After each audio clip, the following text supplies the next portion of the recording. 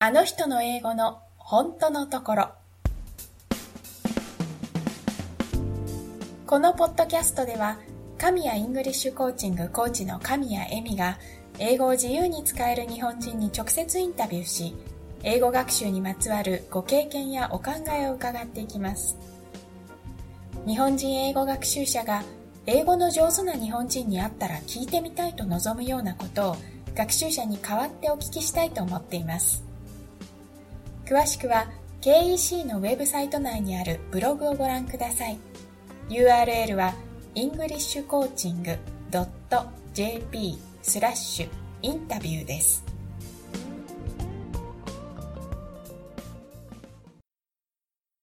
本日のゲストは橋本優子さんです。よろしくお願いします。よろしくお願いいたします。では自己紹介からお願いできますか？はい。私は今、都内の大学で教員をしておりまして、本当の専門っていうのは動きだったりダンスなんですけれども、日本の教育の中ですと、まだダンスが体育の中に入っていることが多いので、体育の教員をしています。で、大学とは別にも子供たちのダンスのクラスっていうのもやっておりまして、それは今のところ英語で行うものが多いんですけれども、普段指導している方ですとか、ボディーワーカーさんとか、そういう体のことを専門にしている方向けにスペシャルクラスみたいなものもしてます。なるほど。今は拠点が日本にあるということなんですけれど、ちらっとね、子供には英語で教えてますっていう話ありましたけれど、はい。今現在のこの日本語と英語の割合というか頻度はどんな感じですか？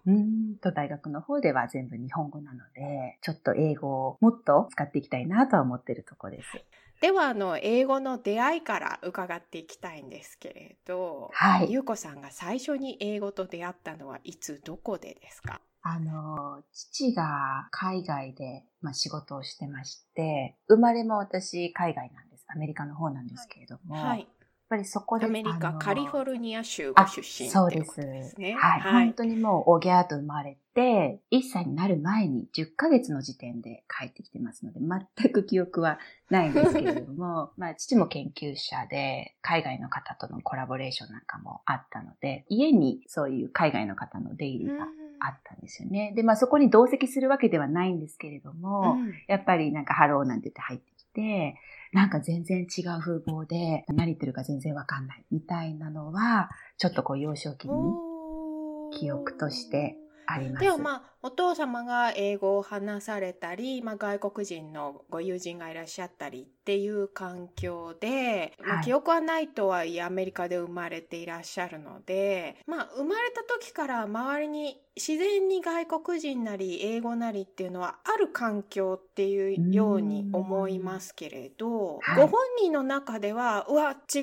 人たちが来た、違う言語が聞こえるっていう違和感があったっていうことですかね。そうですね。本当に時たま毎週ゲストがいらっしゃるわけではないので、何ヶ月かに1回とかっていう風になると、そこが本当に特別の時間で、で、なんだかよくわからないので、あんまり興味を持つっていうことはそんなになかったかな。靴が大きいとか、背が高いとか、そういう見た目の方の、だ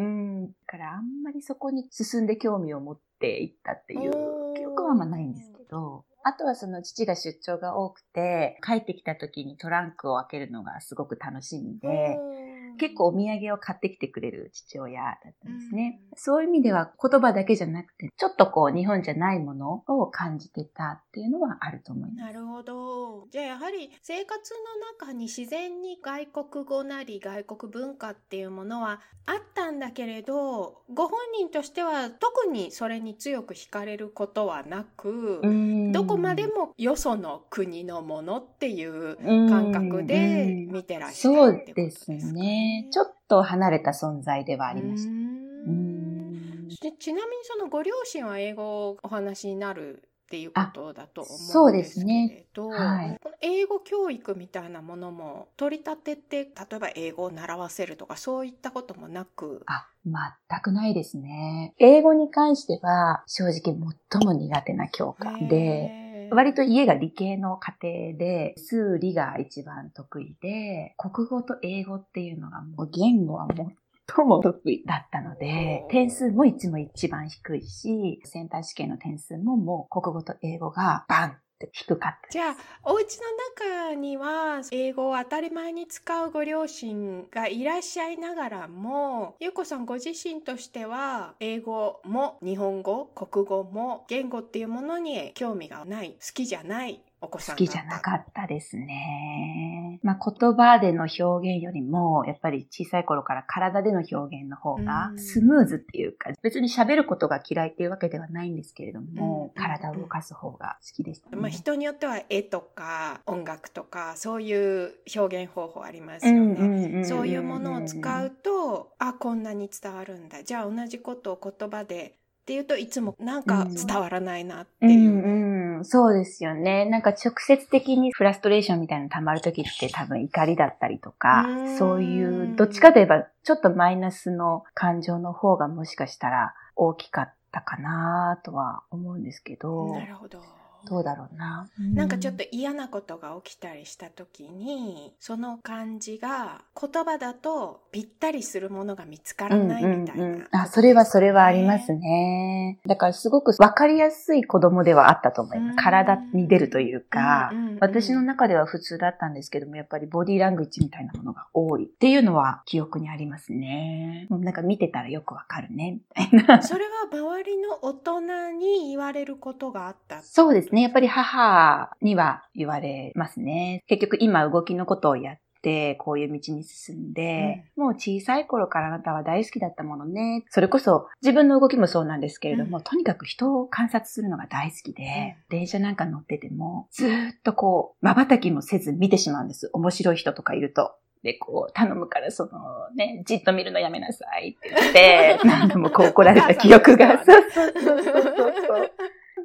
それは、ゆうこさんご自身も自分は見てたなっていう記憶ってあるんですか？あります。もう幼稚園の先生の鼻のすすり方がすごく特徴的で、こう、キュッと鼻が上がるっていうのかな。こう、サイドによってこうやってこう吸うんですよ。で、小さいのでこう先生の鼻が下から見えるわけですよね。でその動きっていうのがすごく面白くて、それをこう練習して一生懸命説明してました。先生はこういう風に鼻をすするって言って、で自分も鼻すするときにその真似をしてみたりとか、だからもうその特徴的な動きを抽出して、いわゆるモノマネみたいなものはもう幼稚園の頃から始まってたみたいです。モノマネも言語的なモノマネっていうのもたくさんあると思うので、そっちには行かないで、行かず、動きを真似る、それが得意になっていってたってことですね。そうですね。で、そこにご本人の中では言葉では表現できないけど、モノマネで動いてみせるとこんなにみんなに伝わるっていうギャップが生じてきていたんですかね。あったと思います。ものすごいしっくりきてましたね、自分の中では。言語だとまどろっこしかったんでしょうかね。多分ストレートじゃなかったんでしょうね、私にとって。なるほどな。先ほどその国語と英語が苦手だったっていうことでしたけど、国語と英語は似たようなものっていう感覚があったんですかね。ありましたね。すごくそっくりでした、私にとっては。そうですか。それは中学とか高校の科目としてそっくりだったっていうことですかね。そうです。もう取る点数もそっくりだし、わからない感覚もすごく似てましたね。テストとかでこの主人公の気持ちはあから A のどれかとかって、もう絶対多分最も選ばないだろうという答えを私は選んでしまって、で正しい答えがあるわけなんですけど、それを聞いてもわからない。なんでそうなるのかがわからないっていう感じ。いや、私はこっちだと思うみたいな。国語にはそれがありましたし、英語は文法だとか、こうロジックがわからないというか、なんでそうなるのかわからないし、別にそこが入れ替わったところでいいじゃないかみたいな。これすごい面白いな。なるほど。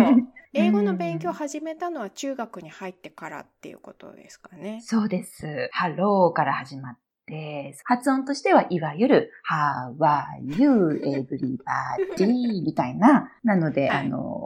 特に楽しかったとかっていう記憶は、今ではスラスラって話される英語を聞いて、綺麗だなとかって思うことあるんですけど、そんな感じでぶつ切りの英語で入ってますので、何やってるんだろう私たちって思ってました。なるほどね。国語が小学校までであんまり好きじゃないな。それに中学で英語が始まった時点で、また一つ似たようなのが増えたなっていうような感覚ですかね。そうです、そうです。で、国語はね、日本は縦だけど横になってなんかアルファベットとかで、さらになんかよくわからないみたいな。なるほどね。何か一つでもなんか、なんだろうっていう、その興味を沸かせるような要素は特になかったですね。なんかこう、何をやっているのか、何を聞かれているのかもわからないまま、時間が過ぎていくっていうような感覚でしょうね。本当に。それは例えば高校3年生まで6年間ありますけど、先生は変わっていったり教材は変わっていったりするかと思うんですが、途中で何か変化ありましたか？なんか結局やっぱり残ってるのってその特徴的な先生の動きで、またここでも動きになっちゃうんですけど、高校の時の英語の先生がわざと間違った文法を、例えば I am go to school とかね、B 動詞とその一般動詞をこう重ねて、それをこう言って、そんなことあるわけないじゃないですかとか言って、なんか遠くを見て叫ぶっていう先生がいたんですよ。怖い怖い。で、しかも手をこうやって当てて、そんなことあるわけないじゃないですかって言って、ちょっと段高いところにいるので、私たちの頭の上を見て、こう、なんていうか叫ぶんですよ。だからもう、I am go to school そんなことあるわけないじゃないですかっていうのは。覚えちゃった。覚えてます。もうそれはやっぱりムーブメントが強烈で、もうなんかでもそれぐらいのレベル。まあでも間違った文法だよっていうことは教わった。教わってます。教わってます。ただそれがだから英語として面白かったわけじゃなくて、彼の動きだったり、言い回しが面白くて記憶に残ってるだけなので、特に英語の面白さっていうのは。多分ね、数学とか理科の先生でも動きが特徴的な先生っているはずなんですよ。いました。それはそっちには引っ張られないんですか？引っ張られます、引っ張られます。それもやっぱり引っ張られるんですね。もう、すべての先生の特徴をつかんでですね、その授業が終わると、休み時間はその先生の真似っこをするっていうような感じだったので。じゃあ、ある種その先生の動きがディストラクティブなのは全教科共通なんですね。全教科共通です。やっぱり何よりも動きが先行しちゃう。ね、別に英語だけ邪魔されて英語だけではないですね。そう言われてみると全然そんなことないです。でも、数学とか理科だったら内容は入ってきてるんですよね。だからそこ止まりで、例えば試験勉強とかして、ちょっとこう復習とかするときに、もうそこ止まりでパッて時間をかけずにもう諦めて勉強しないのか。もともと好きじゃないからですよね。数学とか理科とかはもうちょっとこう面白いって思える。多分私にとって、わかるとか、解けるとか、こういう風になったらこうなるんだみたいなものが分かって結びついていくっていう教科だと、もうちょっとこう勉強したい思えたんですけど、だからゆうこさんの中では理系科目っていうのは分かるし面白いしもっと知りたいけれど、文系科目は何を聞かれてるのか分からないし、回答を見てもピンとこないし、全体的に何をやってんだかよく分からない、そうそう、どこを目指してるのかもよく分からんっていう。受験でも国語と英語がネックになっていた。そうです、そうです。それこそ点数で言えば20点差ぐらいですね。大きいですね。その理数で例えば9割とか取れて、国語、英語だと7割以上はいかない。パクッとこう分かれちゃってましたね。中でも特に何が、例えば点数で言うとよく減点されてたとかってありますか？いや、もう全部です。ランダムです。ランダムに。結局もう噛んでいくんですよね。わかんないから。記憶力は割とこう良かったので、こう穴埋めで、こうかなっていうのはなんとなく分かったかもしれない。パターンでね。パターンでね。でも実際にそれをこう文章でちょっと書くとか、そういうところはもう全くダメでしたね。じゃあやっぱり問題によって当たり外れがあったり、偶然当たることが多かったり、こう傾向があんまりつかめない感じですかね。そうですね。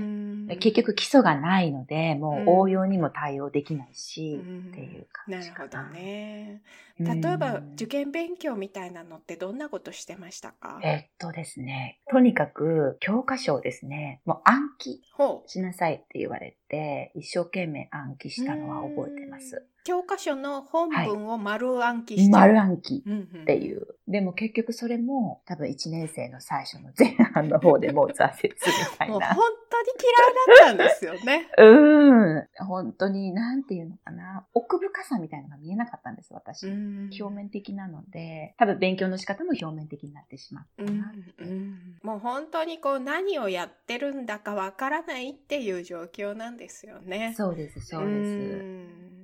その例えば中学とか高校の間もお父様が外国にいらしたり外国人がお家に来たりっていうのは続いてたんですか？続いてましたし、実はホストファミリーを私の家族はもう20年ぐらいしてるんですけれども。なるほど。それの一番最初の組っていうのがインドネシアの女の子2人だったんですね。はい、ちょうど私と同い年の女の子がいるから受け入れてみないかっていう話が母にあって、それは優子さんはおいくつぐらいの時？私が中学の時ですね。はいはい。もうちょうどその英語がよくわからんっていう時に、で、英語云々とかいうことではなくて、私はすごく興味を持ってですね、違う国のお友達ができるんだって思ったら、やるって言って。で、2人来て、うちに滞在して、でも英語はすごく訓練されてる子たちだったので、もう彼女たちが何かを喋って、身振り手振りで教えてくれるものに対して、私は身振り手振りで返すみたいな、全く言葉がないので、何言ってるかもよくわからないんですけど、何か写真を見て一緒に笑ったりとか、そういう時間を過ごして、やっぱりその時に、ちょっとでもわかりたいなっていう気持ちが芽生えたのは覚えてます。じゃあそこで学校でやってる英語と、家でホームステイに来ている人と話す言語っていうのはつながってこなかったんですかね？つながらなかったです。なんか別世界のもので、生きてると死んでるぐらいの、そこをその学校の勉強を頑張れば彼女たちとコミュニケーションが取れるようになるんだっていうふうに最初はもちろん思ったんですけど、どうもそれが結局高校3年までほとんど変わらなかったですね。先生にしろ大人たちは伝え損なっているかもしれないですよね。なんかこう外国人がいて周りに英語があれば自然に学校の英語とこう組み合わせて、ここで習ったことがここで使えるって当たり前でしょって思って、そうかもしれない。そこのつながりをこう教えそびれてしまってることってありますよね、きっとね。多分その大きなギャップは結局話す聞くが中心だったその彼女たちのコミュニケーションと、書く読むが中心だった学校教育が今思えばもうパックリ割れちゃってたなって。なるほどね。それはおそらく日本語でも生活の中で話している日本語、それと国語がどうつながってるのかはよく分かっていないので、それの別バージョンみたいな感じで英語も同じことが起きていたんでしょうね。本当にそうだと思います。じゃあ英語を使っていると言えば使っているような状態で、でも相変わらず学校の英語は好きじゃないっていう、でも受験だから仕方なくやるっていう感じで、じゃあ、大学に入るともう英語からは完全に解放されたっていうことですかね？そうですね。一応クラスはあったんですけれども、それも読み書き中心で、なんとなくこう、そつなくこなして、さよなら、みたいな感じ。ぶっちゃけいらないですかね。そうなんです。で、周りになんていうか留学生も多いような大学では当時はなかったので、特にやっぱり使うところもなくて、日本語でも生活するっていう4年間でしたね。なるほど。じゃあもう本当にいよいよ英語を使わなくていいっていう。堂々と英語を使わない。そう。でも、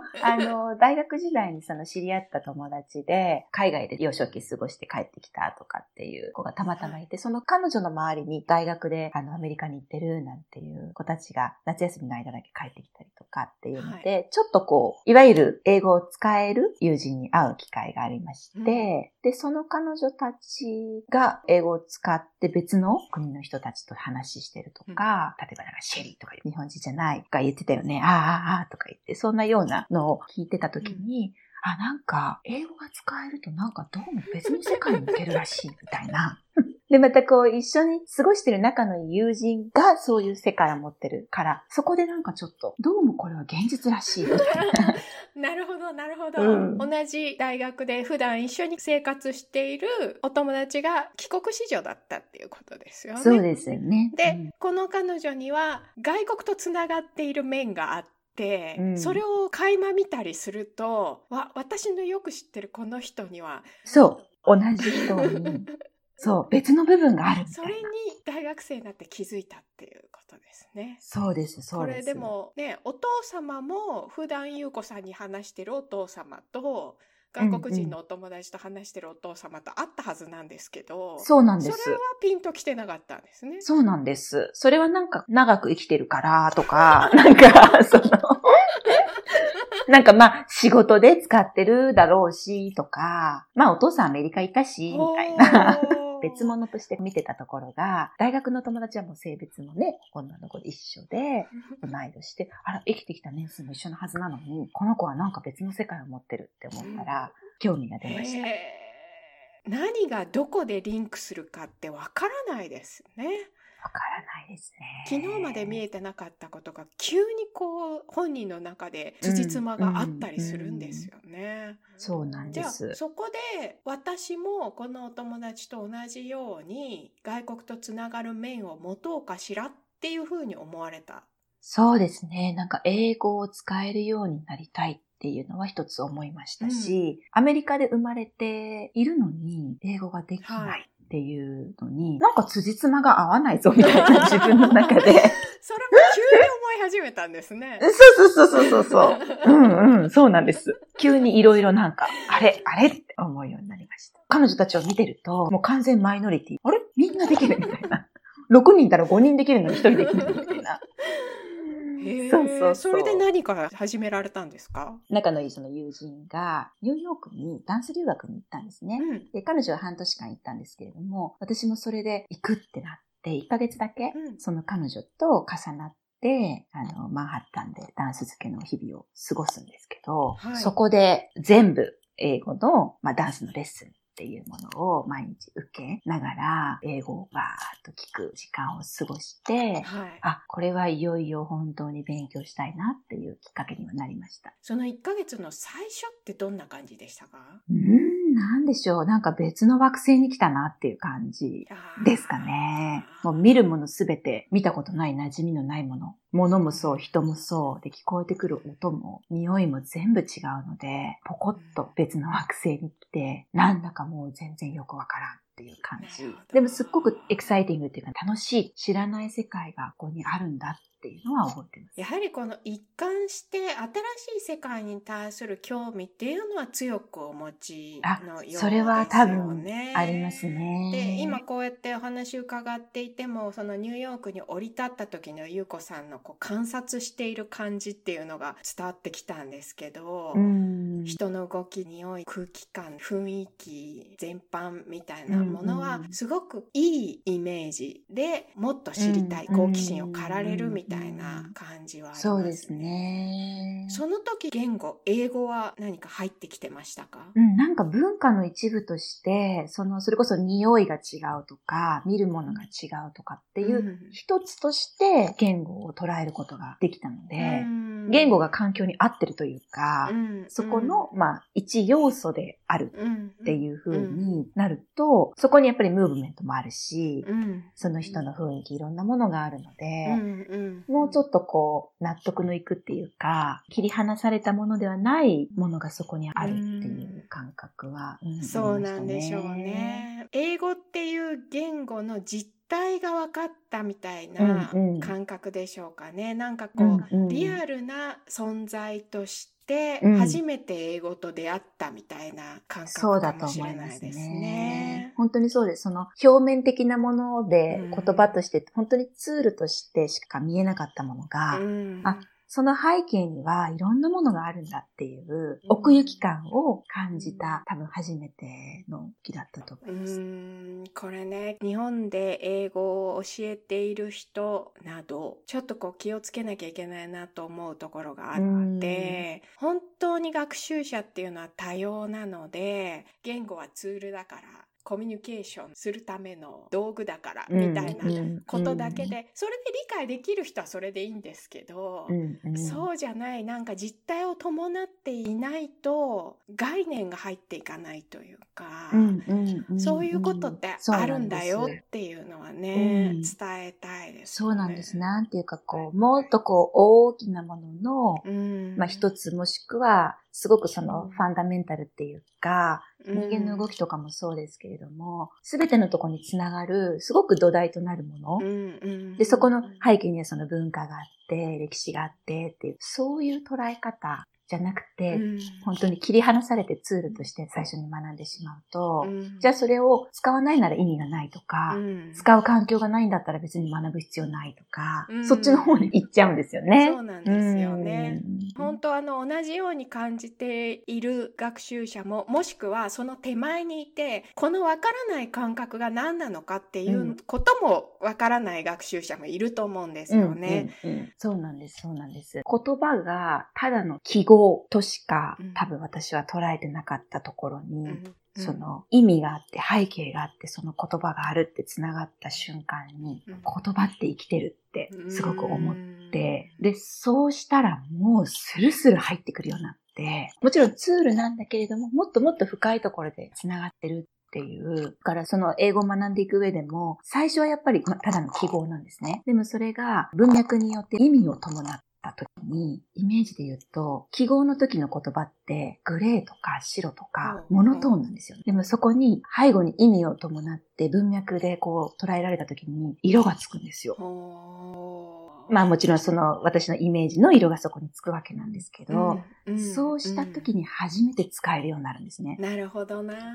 そこはすごく楽しかったです。言葉に色をつけていくっていうか、自分の言葉になるとかね、よく言いますけど、面白い感覚、経験。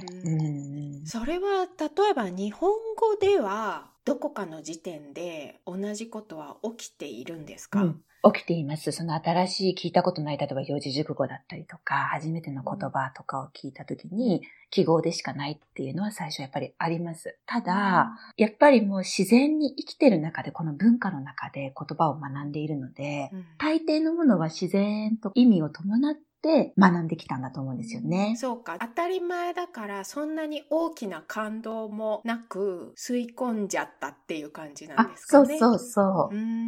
それが白黒の記号として学校の授業では学んだなっていう感じがあるので、それとその背後にある意味っていうものは、日本語よりもやっぱり英語の方が離れてたなって。その記号っぽさみたいなのが普段使わない言語だから、より強かったんでしょうね。濃く出て。硬さがすごくあったんでしょうね。そう。カクカクみたいな感じで。異物感ですよね。そう。それがじゃあ最初のダンス留学1ヶ月で少し色を持ち始めるっていうことですか？全然そこでは持たなかったです。そこはまだですか？色を持ち始めたのはやっぱり本留学して、そうですね、2年目ぐらいからかな。結構時間がかかってますね。かかりましたね。その本留学というのは日本の大学卒業されてから1ヶ月ダンス留学をされて、日本に帰られて、その後、そうですね。で、その頃私実はヘルニアになるんですね。で、体壊して、それこそもうダンサーでやっていこうって思ってた時だったので、どうしようってなって、振り返ればあれは鬱だったのかなって思うんですけど、ポロポロ泣いて夜中ずっと起きてて、お日様が上がれば寝て、みたいな、よくわからない生活を続けて、でもこれじゃダメだなと思って、じゃあ体がちょっと動かないんだったら頭を使おうって思ってですね。体のことを科学的に見てる先生っていうのを、もともとダンサーの方で見つけて、お茶の水女子大学の大学院に入学することにしたんですね。で、そこでその背骨の動き方が加齢によってどう変わるのかなんていう研究をしまして、で、それで腰が痛くなる原因つかめるかなって思って実は勉強してたんですけど、結局こう座って解析をして研究をしてって言っても、どんどんまた腰が悪くなっていって、私が本当にしたいことは、やっぱり実践に基づいた研究で、この腰も治したいし、できればずっと長く踊っていきたいし、そもそも歩いていきたいしっていう気持ちからアメリカに行くことにしました。なるほど。ご自身のダンスの経験、それから体の仕組みについての知識を学ばれて、実践部分をやっていこうということで、アメリカ留学を選ばれたっていうことです。やっぱり英語が使えるようになりたいっていう気持ちがずっとありましたので、じゃあ何を学びに行こうって思った時に、もちろんダンス、あとはもともと小学校の教員になりたいっていう夢があって、幼少の免許を取ってたっていうのもあったので、子供の教育っていうのは興味があって、で、動きの教育、ダンスの教育、そんなようなことを、将来自分がプロフェッショナルにしていきたいなって、で、日本ではやっぱりなかなかそういう先生がいないっていうことで、それで留学をすること。なるほど。やっぱ教育って本当にその文化の影響を深く受けるので、必ずしもアメリカの教育がね、日本に当てはまるわけでもちろんないんですけれども、ただ動きの教育だったりとか、ダンスの教育は英語圏でかなり竜巻のように進んでますので、そういう意味ではちょっと日本に入ってきていない情報はいっぱいあったかなっていう。なるほどね。アメリカに渡られてどうでしたか？最初は本当に田舎の学校だったっていうのもあってですね、もうオンタリオ湖挟んで向かいはカナダっていうアップステートニューヨークなんですけれども、ニューヨークシティともう全然違う世界ですよね。99% 白人アメリカ人で、そういう意味では人種のダイバーシティもかなり、ニューヨークシティがねちょっと特別なんですけど、そういう状態で、私は英語をやっぱり早く学んでいきたいっていうのがあったので、ちょうど私が行った時にできたアパートメント式の寮で3人の学部生の女の子とシェアを始めるんです。それが、自分で願ったものの、やっぱり生活の基盤が一人で落ち着いた家ではなく、そういう場所なので、学校でてんやわんやだし、家に帰ってもてんやわんやで、最初のワンセメスター目はもう本当に頭がおかしくなりそうだったの覚えてます。一人ずつ部屋はあるんですけど、4人でシェアしてる大きなちょっと部屋で。スイートメイトっていうやつですね。そうだ。はいはい。それは3人とも白人アメリカ人のザ・田舎からいらっしゃったっていう。なので、お箸で物を食べる人間を見たことがないっていうことで、私がお箸使ってご飯食べると覗き込んできて、もう一つ一つがものすごいストレスに。なるほどね。日本にいて一人でいる時間がすごく多くて、いろいろ自分の内側に入って考えてしまうっていう時期に、これではいけないと思って始まった話なのに、今度は一挙に24時間、しかも外国人に慣れていないアメリカ人が容赦なく関わってくるっていう、すごい激変ですよね。激変ですね。で、私は日本で大学院を卒業してから行ってるので25歳だったんですよ。で、学部の一緒に住んだ女の子たちっていうのが18、19。なのでもう大学生活エンジョイするわっていう、学校の勉強もするけどどっちかといえばパーティーがメインみたいな3人と一応目的を持って大学院出て帰りたいって思ってる私ともうやっぱりすごく温度差がありましたね。もう文化の違い、言語の違い、そして世代というほどではないですけど、やっぱりそこは大人と子供みたいな差はありますよね。そう。で、私は英語ができないので、彼らから見たら結局もう赤ちゃんなんですよね、扱いが。なので日本でそのぐらいの年代の学生たちを持っていたわけで、教員と学生っていう立場から赤ちゃんのように扱われる立場の逆転と、いろんなことがやっぱりある程度25っていうと成熟してるわけですよね。頭の中でも。状況はわかるし判断もできるのに、エクスプレッションだけができないので、そこの扱われ方と本当の自分とのギャップっていうので、アイデンティティぶち壊すというか、もう本当に自分が誰だかわからなくなっちゃったんですね。それは本当に組み立ててきたいろんなものを一回全部リセットして、まっさらな土地にするような、私は誰っていうところからのスタートが1年目でした。なるほどね。まあこれはプライドはズタズタ、もどかしさも大きいでしょうし、その周りの人たちも悪気はないし、どちらかというと親切心を持って、そうなんです、そうなんです。ね、そういう扱いを選んでくれているんだとは思うんですけれど、やっぱりこちらとしては理解されない思いだったり、本当の自分が出せないというようないろんな葛藤があったんじゃないかと思うんですけれど。本当にそうです。結局その言葉が必要になると、もう完全にギャップを感じるわけなんです、私の中で。だからもう別人格みたいな感じで、自分の本来の自分と見られる自分っていうのが、またそれも客観視できるわけですよね、自分で。なのでそこはもう理解が難しい部分だったんですけれども、留学がダンス専攻だったんですね。で、とにかくもう本当に英語ができないので、本当は大学院に行きたかったんですけれども、とても入れるレベルではなかったので、まず学部に、オーディションが踊りとエッセイだったんですね。で、面接とかその場の試験がなかったので、なんとかそこに入って、やっぱり踊ってる時っていうのは言語一切いりませんので、私が出してるものがもうすべてで、向こうはすべてを受け取るんですね。なのでそこに齟齬がないんですよ。なのでその時は、やっぱり自分が本当に自分であるし、人からもその自分を見てもらえるっていうことで、まさにしっくりしてきている時っていうのは踊っている時。で、言葉が入っちゃうともう別世界っていうことだったので、ただやっぱり踊りっていうものもいろんなものが出るので、その人のね、生きてきたものとかも全部それは出てくるから、それこそソロとかで発表する機会があって、みんなに見てもらった時に、すごく私への接し方が変わったのを覚えてます。何にも言わないから、優子は何も分かってないっていう位置づけから、どうもいろいろやってきた人らしいみたいな。そのあたりから話しかけてくれたり、なんかちょっと興味持ってくれたりなんていうのはありました。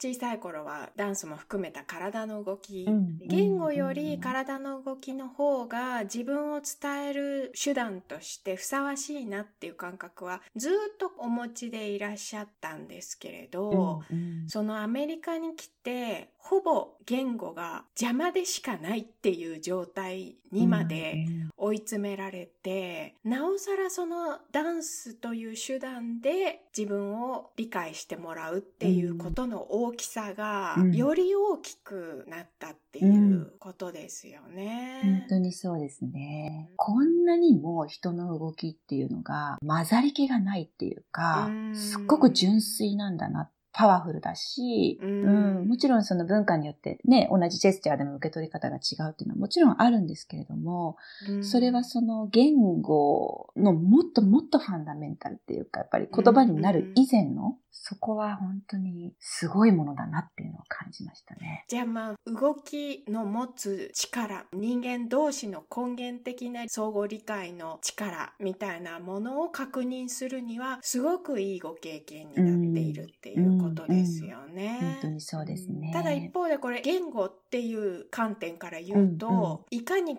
邪魔になったり誤解を与えたり、言語に対してはよりネガティブな印象が強くなったりはしませんでしたか？最初は、そういう時期もありましたけれども、やっぱりその学問の世界にこう飛び込んでるので、自分が興味があるその動きの話とか、ダンスの話とか、芸術教育とか、そういう授業も取ってたんですね。なので、やっぱり概念として理解するためには、言葉の力っていうのが必要で、でそこが、私の場合は英語でしたけれども、何か新しいことを学んでいくときに、理論と実践が結びついていくんだっていうところを実感できたと言いますか、やっぱり動いててもちろんそれはそれで踊れて心地いいし、表現できて素晴らしいんだけども、やっぱり学問としてはそれについて話ができるっていうのが必要になってくるので、例えばその作品の作り方だったりとか、踊りに関してもどういう体の使い方をしているのかとか、テクニックの授業でもただ踊るだけではなくて、自分の弱みとか強みとかを全部言語化していくんですね。で、パートナーワークしてフィードバックもしち合いますので、動きが見れて自分の中で日本語でまとまっても、それをパートナーに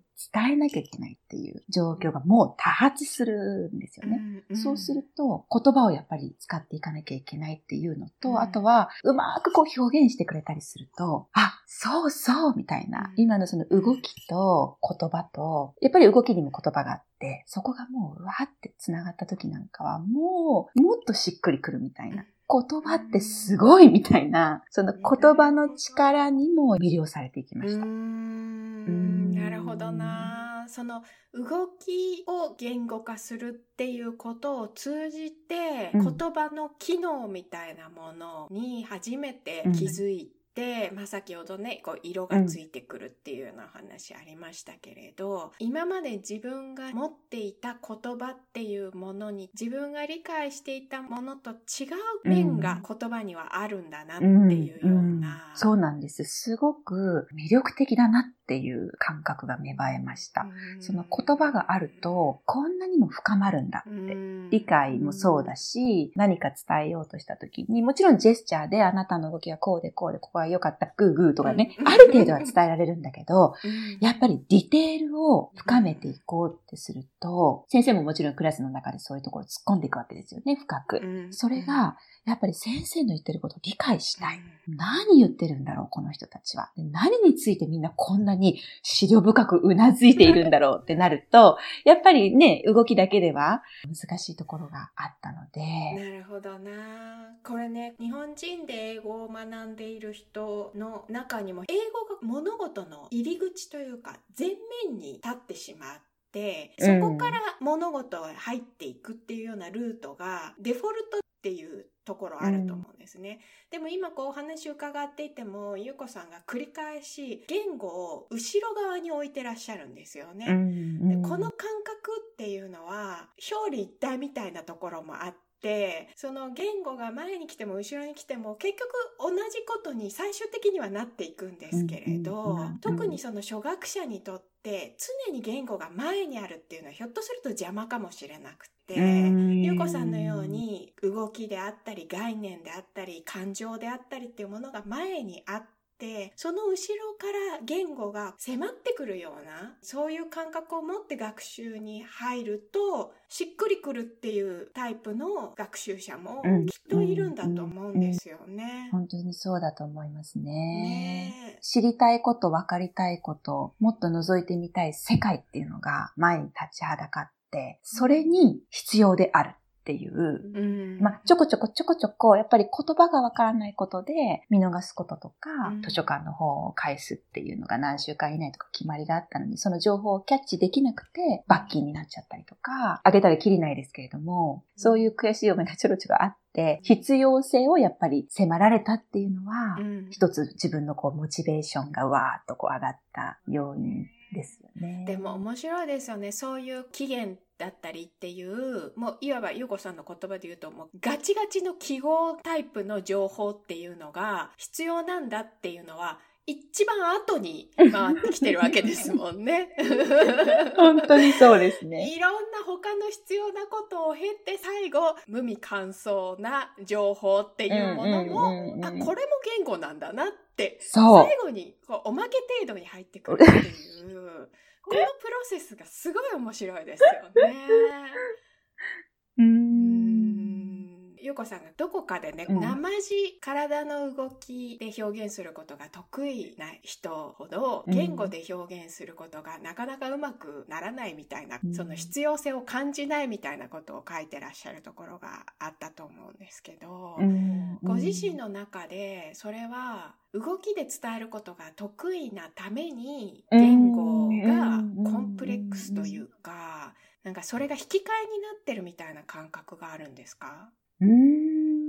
多分自分の感覚のしっくりくる度合いが、動きが多分高いっていうことだと思うんですけれども。相対的なことですね。そう。で、よくね、体を動かすことが好きな人たちで、やっぱり言葉では表せないことを体で表現できるしね、みたいな、お決まりの文句みたいなのもありますけれども、それは一理あると思っていて、私も今でもそう思っているんですけれども、でもやっぱり私は今、体の動きを言語化するっていうことを専門にしているので、今ではすごくちょっとタイプの違うものが両方あったらもうどんなものにも負けないじゃないけれども、ペアアップした時のどっちもがこう生き生きするような状態っていうのが今は感じます。ただ確かによく先生にも言われましたけれども、あなたたちはすごく体を動かすのが得意で、体を動かすってなったらもう 100%、120% こうね、スイッチが入って表現するのに、じゃあ例えば言葉でのプレゼンとかってなった時に萎縮しちゃったりとか、それまで堂々としてた自分が言葉になっただけで違う自分になってしまうみたいな。で、それは学問としてダンスなんかを捉えてなければ、それでも、それはそれで、そういうこともあるよねって終われるんですけれども、やっぱりあなたたちは大学に来て、例えばじゃあダンスがなんで人にとって重要なんだろうとか、ダンスの世界からどんな人間の様子が見えるんだろうとかっていうことをある程度やっぱり世の中に伝えていく役割も持ってるとして、やっぱり学びに来てるというふうに考えると、やっぱりダンスの世界の中、動きの世界の中だけで通過で、そうだよね、ああだよね、みたいな風に終わるだけではなくて、確かにチャレンジではある。やっぱり体の感覚が優れてるので、どうしてもそっちに頼ってしまう。けれども、言葉のトレーニングもしていったときに、そこが結びついていったときに、すごくそのホリスティックにバランスがやっぱり取れるようになるし、自分自身ももっと表現できるようになるんだよっていう、特に大学院の先生がおっしゃってたのは覚えてますね。特に言語だとまどろっこしいなっていうタイプの方って他に何か優れた表現方法を持っているので、それ一本でもいいじゃんっていうこともあると思うんですよね。で、実際同じような人同士だと、通過でっていうお言葉ありましたけど、もう言うまでもなく通じ合ってしまうので、もう言葉を使わなくても通じるんだったらなくていいじゃんっていうのはもう本当におっしゃる通りだとは思うんですけれど、みゆこさんのポイントとしては、その非言語の表現方法と言語の表現方法が結びついた時に、鬼に金棒というか、鬼と金棒が相乗効果を生んでいるような、どちらか一方だけではできない新しいものを生み出して、しかもそれを他者と共有する形に変形することもできるっていうことですね。本当にそうです。本当にそうです。だからやっぱり興味がある世界、私の場合その動きとかダンスの世界っていうのが、より深い理解にやっぱりなっていく感覚がありますし、より好きになっていくし、なんかもっとこう多面的に捉えられるようになったなっていうのはありますね。これひょっとすると日本語と英語の中でも同じことが起きてるかもしれないですよね。日本語だけで表現できること、じゃあもう日本語だけでいいじゃんっていうのもありはありなんですけど、そこに別の言語が入ることで日本語にもやっぱり作用が起きて、考えが深まったり、感情の決めが細かくなったり、観察が鋭くなったりっていうことがありますかね。本当にまさに決めが細かくなるっていうのはすごく感じますね。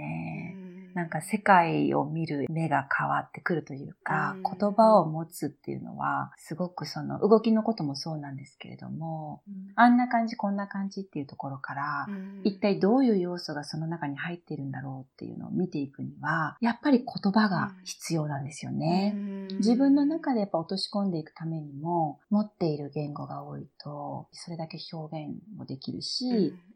おっしゃったように見えるんですよね。そのものが。わーって素通りしてたものが、これ